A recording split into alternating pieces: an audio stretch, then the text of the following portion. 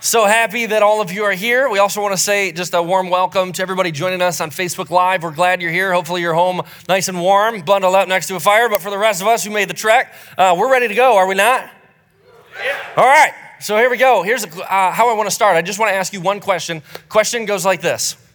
What fills you with wonder?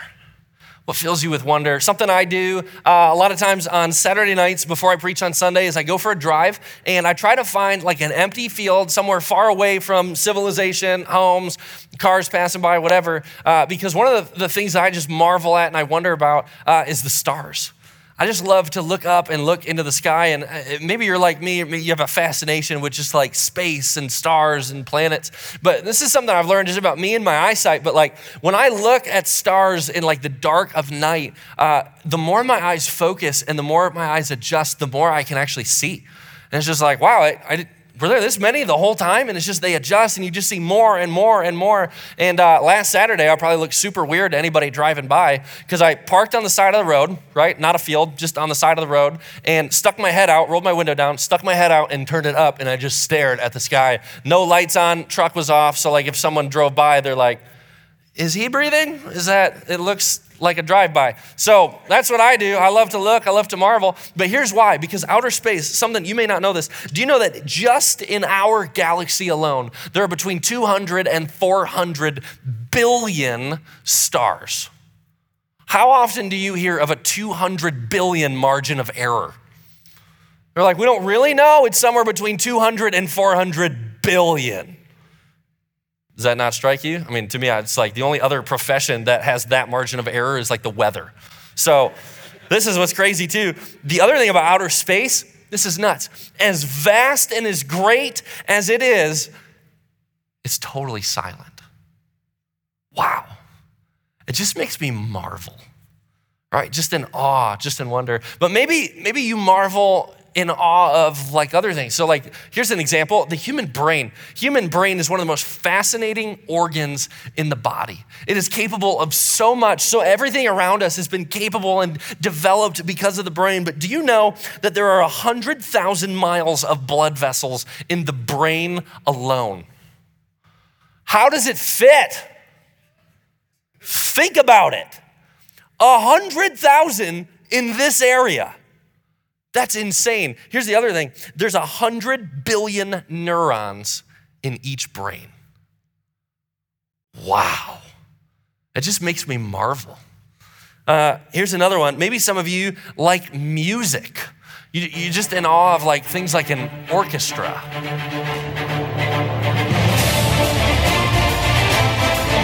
Anything?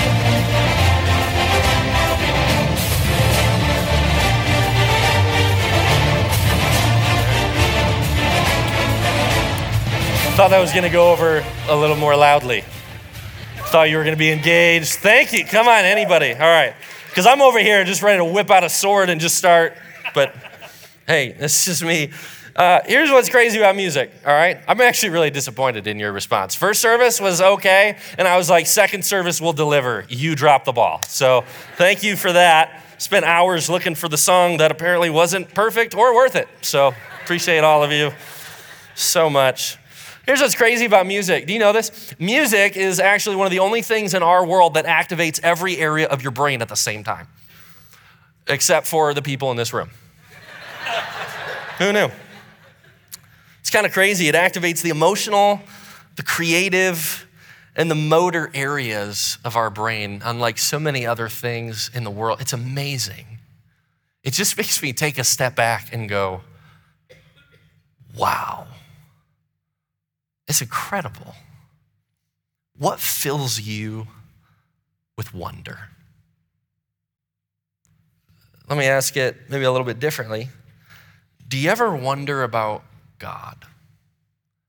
Are you ever just filled with so much awe, wonder, appreciation, just of the magnitude of who he is, of the complexity, the creator of the universe, something as big and vast as space, the creator of the human brain, which is capable of so much in such a small sphere, who's capable of creating things like music, love, relationships. Do you ever just wonder and marvel at the person of God. Here's what I want to ask of you today.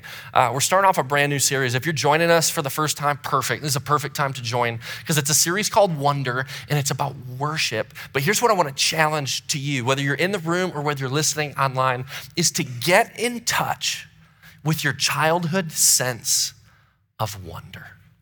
So often we lose that as we get older and as we spend more time just in life and maybe the real world. But I want, just for the purposes of the message today, I want to take you back to that childhood sense of awe and wonder. So if you have a Bible, open it up. We're going to be in Luke chapter 2. And to give you some context, Luke sets us up so that we understand and know what's going on in the passage that we're studying today. So Luke 1 and Luke 2, God announces the birth of Jesus. He starts with Mary and he visits Mary and he says, Mary, I know you're a virgin, but you are pregnant with a son.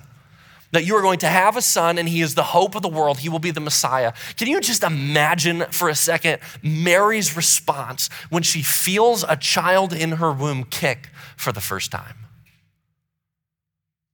Wow. That can't be faked, right? I mean, it's just like, he's here. Unbelievable.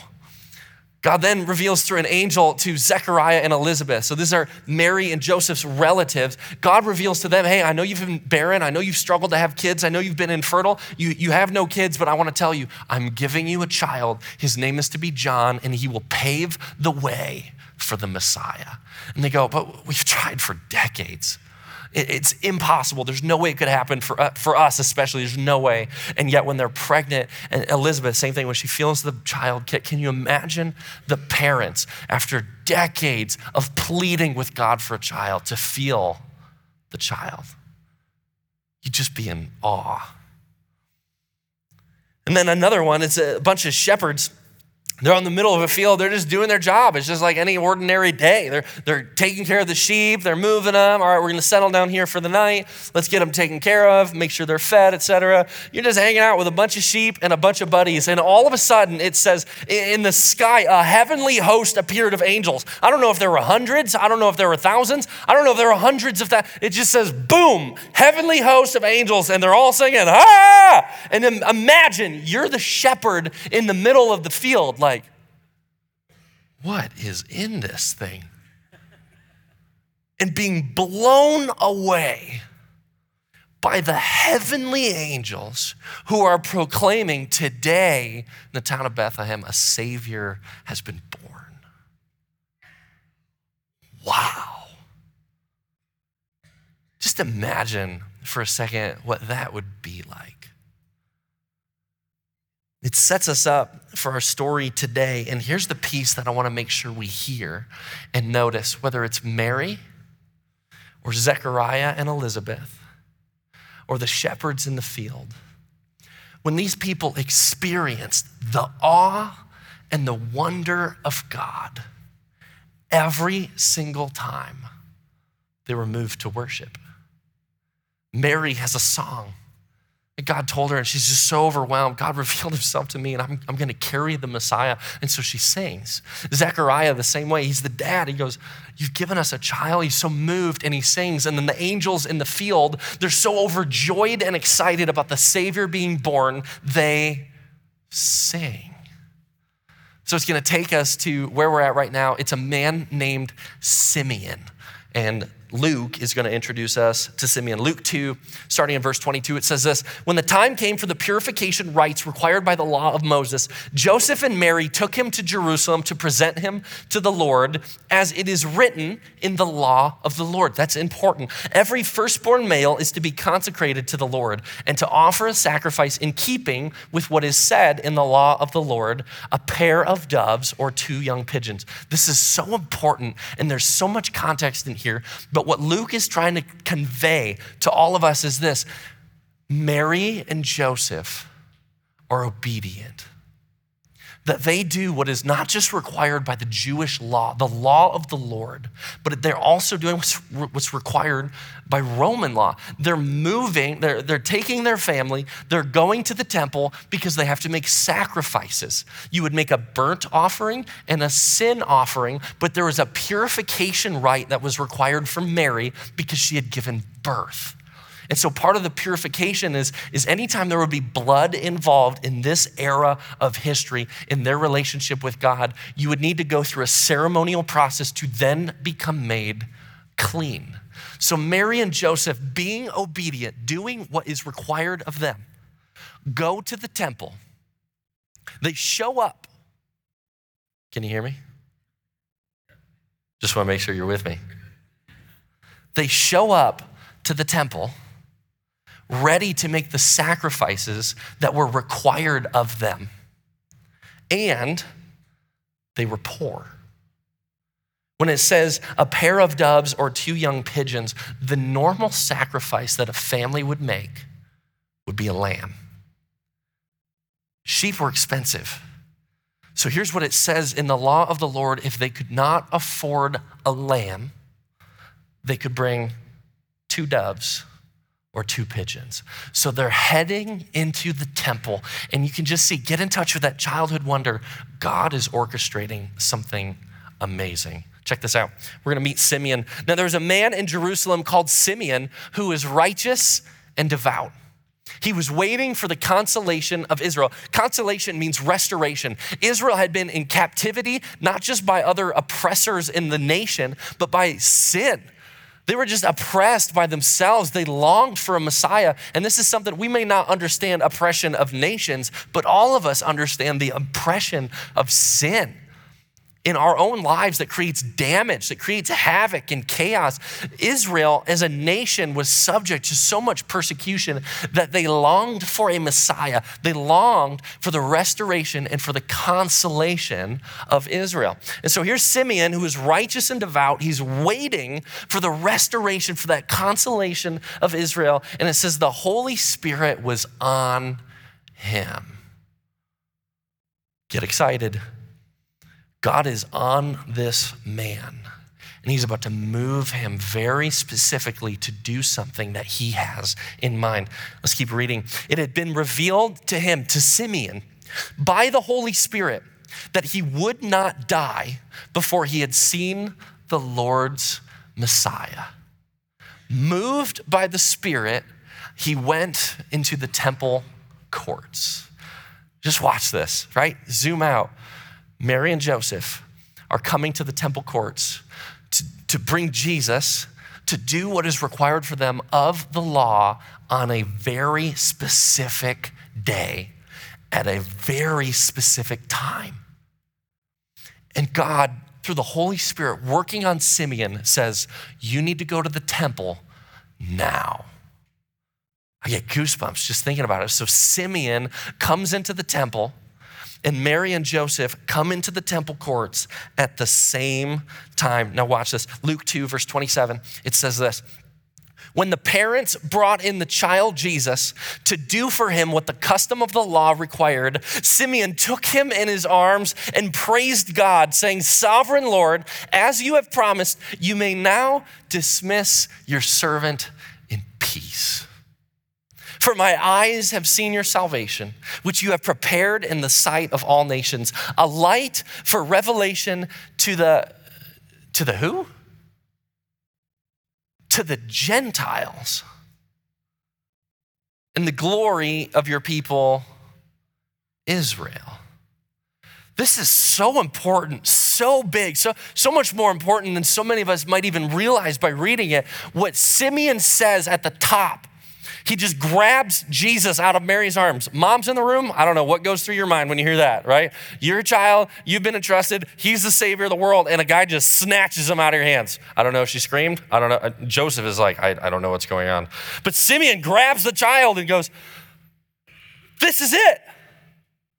This is him. This is the savior, not just of Israel, but of the world. How amazing that at the first sighting of Jesus, That there was already this group of people that were in the know, that God had spoken to, that God had moved, that God said, I'm inviting you to be a part of the secret that's going on right now. Jesus is the Savior of the world. And now he's in the temple courts, and Simeon, knowing nothing, led only by the Holy Spirit, picks him up and says, this is the Savior of Israel, of the Jews, and also of the Gentiles. This will be the Savior of the world. God, you can dismiss me in peace. Wow. How incredible. And I love this, what he says here. This is Luke 2, starting in verse 33. It says, the child's father and mother, say it with me, marveled. Do you ever just marvel at God? You ever just zoom out just a little bit for a second and go, I can't believe that you orchestrated from the beginning of time everything to the person of Jesus. Corey, our worship pastor, led us in a Devo this morning, just as like the worship team as we were prepping. And he said in the devotion that he read this morning, it said there were 108 prophecies about Jesus in his life that led up to him. So prophecies that were written by people hundreds and hundreds of years earlier from different regions of the world who never connected with each other, never talked with, they just said, the Holy Spirit revealed something to them. And so they wrote it down and they said this. And some mathematician, somebody smart, decided to run some statistics and say, what would the statistics be? The statistical probability of 8, not of all 108, but of 8 of these prophecies coming true with one person in Jesus. And he used the word quadrillion. I don't even know what that is. But can you think of how the chances and the orchestration that's required for all of history to point to one person and it be Jesus? Wow. It just makes you, it's just filled with wonder. How incredible. And so Mary and Joseph marveled at what was said about their son, Jesus. Does the presence of God ever make you marvel in wonder and worship? One of our biggest dangers, I think, as a culture today, something that is actually much more significant for us to deal with in our context today, that even the characters in Scripture didn't have to deal with on our level, is, well, I'll give you a hint, entertainment. Isn't it true that so many of us, we're just wired to be entertained? We love the feeling of surprise and joy, and we love music, even like Star Wars. I watched Star Wars yesterday, and I'm just like, whoa, it's so cool. People are so creative. Like, what if I had a lightsaber? You just start thinking, and you're like, oh, this is so amazing. You think about like roller coasters and theme parks. You just go, oh, I just live for that. Or some of you go, I live to stay away from that. Think about movies. Think about Marvel. Corey and I, and then our wives last year went to see Home Alone. And we watched Home Alone at the Grand Rapids Symphony where they underscore it live. It was unbelievable. I just filled with like, oh, and wonder. It's like, oh, I love this movie. In a culture where we're fed constant entertainment, does it ever feel like it gets in the way in our worship of God? Does it ever like take something away? I mean, can you imagine like talking to the shepherds in the field and trying to explain Netflix? Like, you guys, there's gonna be a cloud. And they're like a cloud. Yeah, and there's gonna be like movies in the cloud. They're gonna look at you like, what's a movie? It's like, no, this is like this motion picture, and there's characters, and there's music, and it's all up there, and you can have whatever you want right then. And they'd just be like, what's a movie? I'm not tracking. In our world today, we have access to whatever we want at whatever time we want, and it can fulfill whatever we're looking for like that. It's not just in movies. It's other media, music, art, sex, relationships, thrills, explorations, adventures. There's so much surrounding us that we can have right now. And this entertainment piece can actually inhibit our relationship of worship with God. Because entertainment is about us and worship is about God. How difficult must it be for people in our generation to spend 6.5 days a week where the world targets our minds, our entertainment, our allegiance, things that bring pleasure. And then on Sundays, we come in and we have this same type of mentality, if we're honest, that so many of us are looking for something specific that fits our needs, that fits our style, that makes us happy, that aligns with what we want. And if we're not careful, worship that we intend to give to God actually does a U-turn and is about us. Because when everything else is about us, worship of God becomes very, very difficult.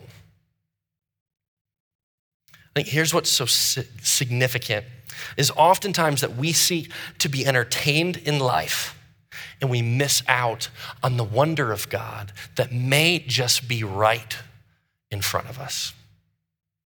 That we're so consumed with this that we miss this. That everything could be about Jesus. So I wrote this down. I think this is important. And if there's anything that you leave with today, just one thing, please leave with this. When we truly see God the way that he is, we will always be moved to worship him. Remember back to Mary. When Mary first experiences God and feels him in her womb, she responds in worship. She sings.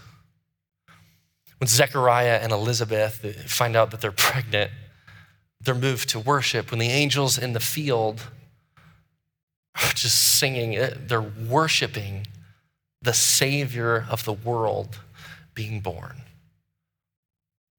When we can truly see God for who he is, we will always be moved to worship him. Check this out. This is in Revelation 7, starting at verse 9. This is written by John. And so John was an apostle of Jesus. And God revealed things to John through revelations, through like a dream, a vision, saying, this is what heaven is like. And this is what it's going to be like when Jesus returns. And so he wrote these down. And just read this. After I looked, and there before me was a great multitude that no one could count, from every nation, tribe, people, and language, standing before the throne and before the Lamb. Who's the Lamb? It's Jesus. He's depicting the heavenly throne room. Here's Jesus seated in the front, and everything is focused on and facing him, and people are worshiping nonstop. They were wearing white robes and were holding palm branches in their hands, and they cried out in a loud voice, salvation belongs to our God who sits on the throne and to the Lamb. All the angels were standing around the throne and around the elders and the 4 living creatures. There's different creatures that exist who have one sole purpose, and it is to worship and glorify God nonstop. Here's 4 creatures, 4 living creatures. They fell down on their faces before the throne and worshiped God, saying, Amen. Praise and glory and wisdom and thanks and honor and power and strength be to our God forever and ever. Amen. Say it over and over and over and over. And then look at this. This is Revelation 4. Each of the 4 living creatures had 6 wings and was covered with eyes all around, even under its wings. It's a weird detail.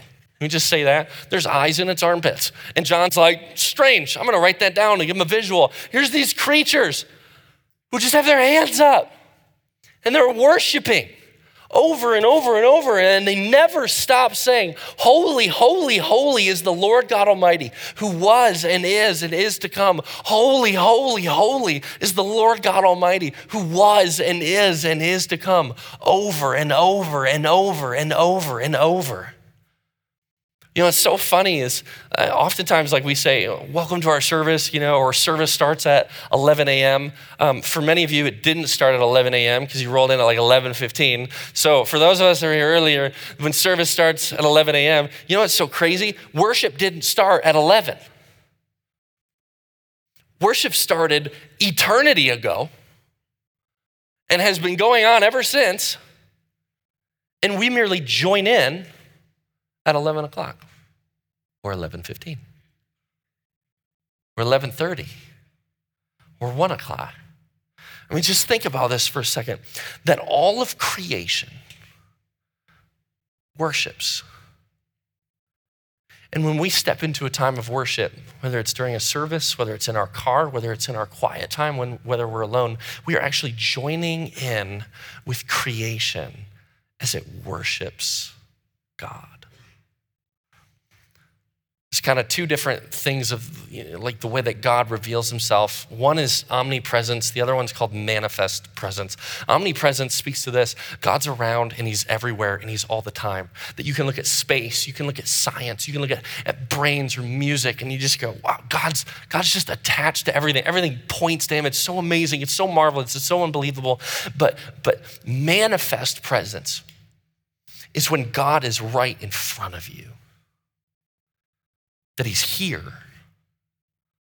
That even when he says, when 2 or 3 are gathered in my name, there I am also. I'm here. God is here in this space with us. I love what we say, Emmanuel. Emmanuel literally means God with us.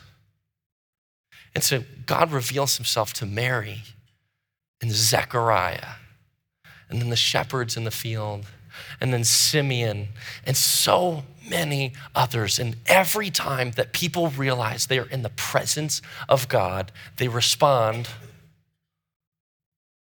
with worship. Do we? I think some of the most significant experiences for me, just when it comes to worship, happen on Saturday nights. I've told a lot of you this before. Brian and I will often come in on a Saturday night together before we're both preaching the next day, either here or at another church in our network. And what I do when I'm by myself is I just blare worship music. Just walk around, every seat, just pray for you. Pray for what's going on in your life. Pray for God to lead you. Pray that this place would be a place of refuge and a place of protection for you. But then I go, all right, God, this is where it needs to start. If you can fix this, we'll be okay tomorrow. I tell you what, the most intimate moments of worship for me happen when I'm by myself with God. There's no band, there's no lights, not even music needed. It's just me and God. And I start opening up his word and I start reading. He speaks. The more you study, the more you go, I've never seen that in my life. And it's exactly what I need to hear. When God speaks and God moves and God reveals himself, you guys, it is the most intimate moments in my relationship with God because I go, you're here. I can't help but worship. So I sing, I pray. Sometimes I cry. Because when you're in the manifest presence of God, you will always be moved to worship. I think this is so cool.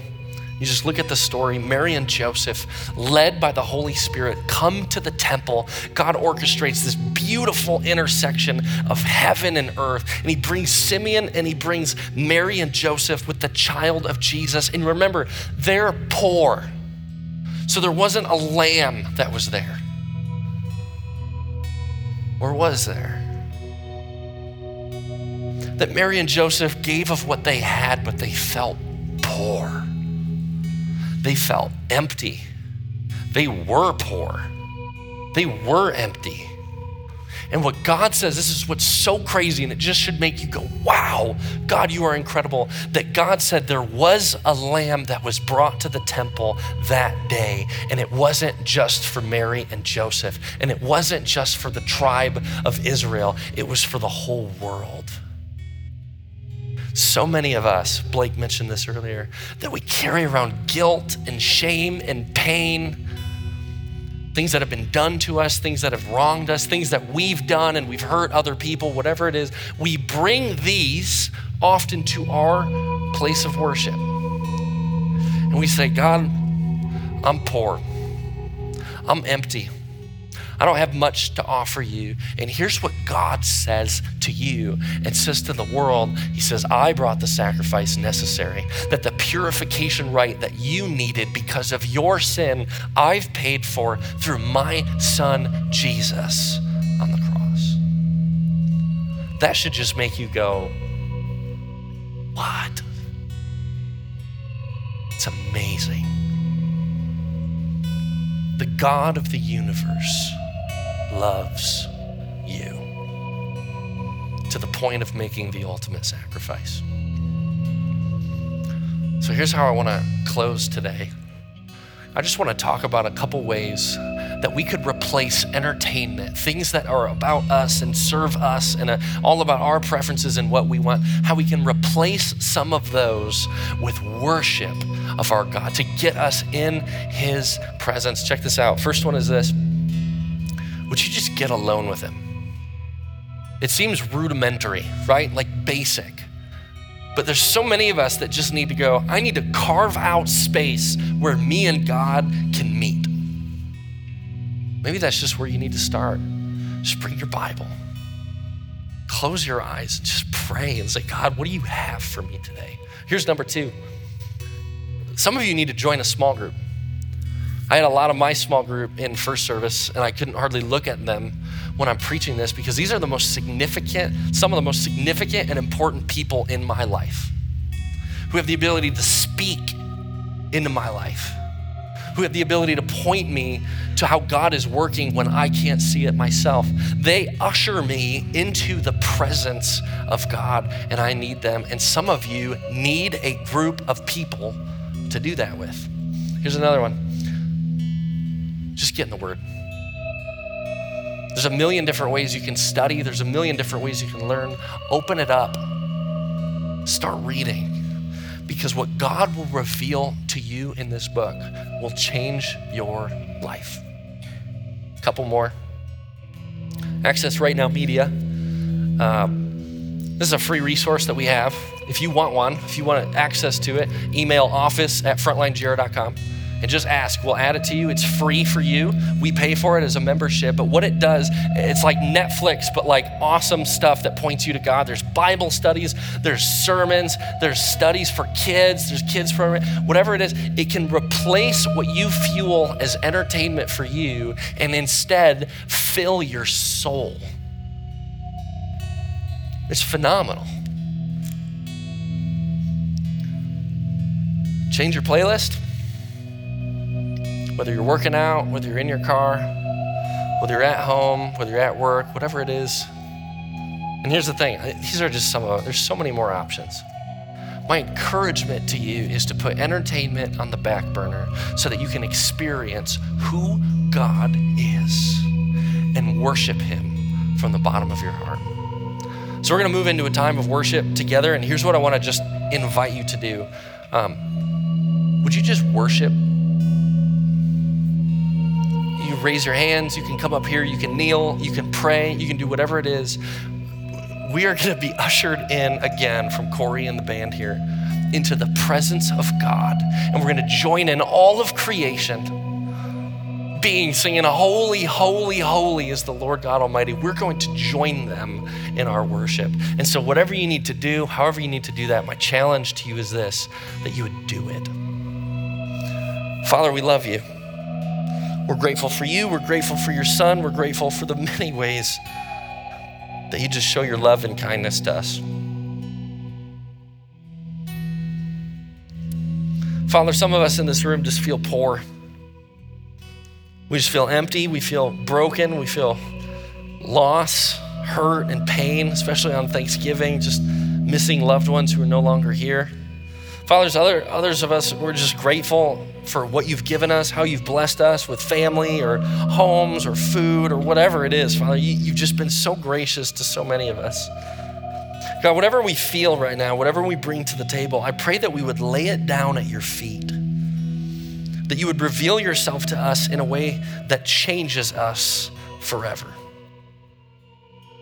Father, stir us in our deepest parts of our soul so we might serve you and worship you with everything we have, because you alone are worthy of our worship. Father, we love you. And everybody prays this together in Jesus' name.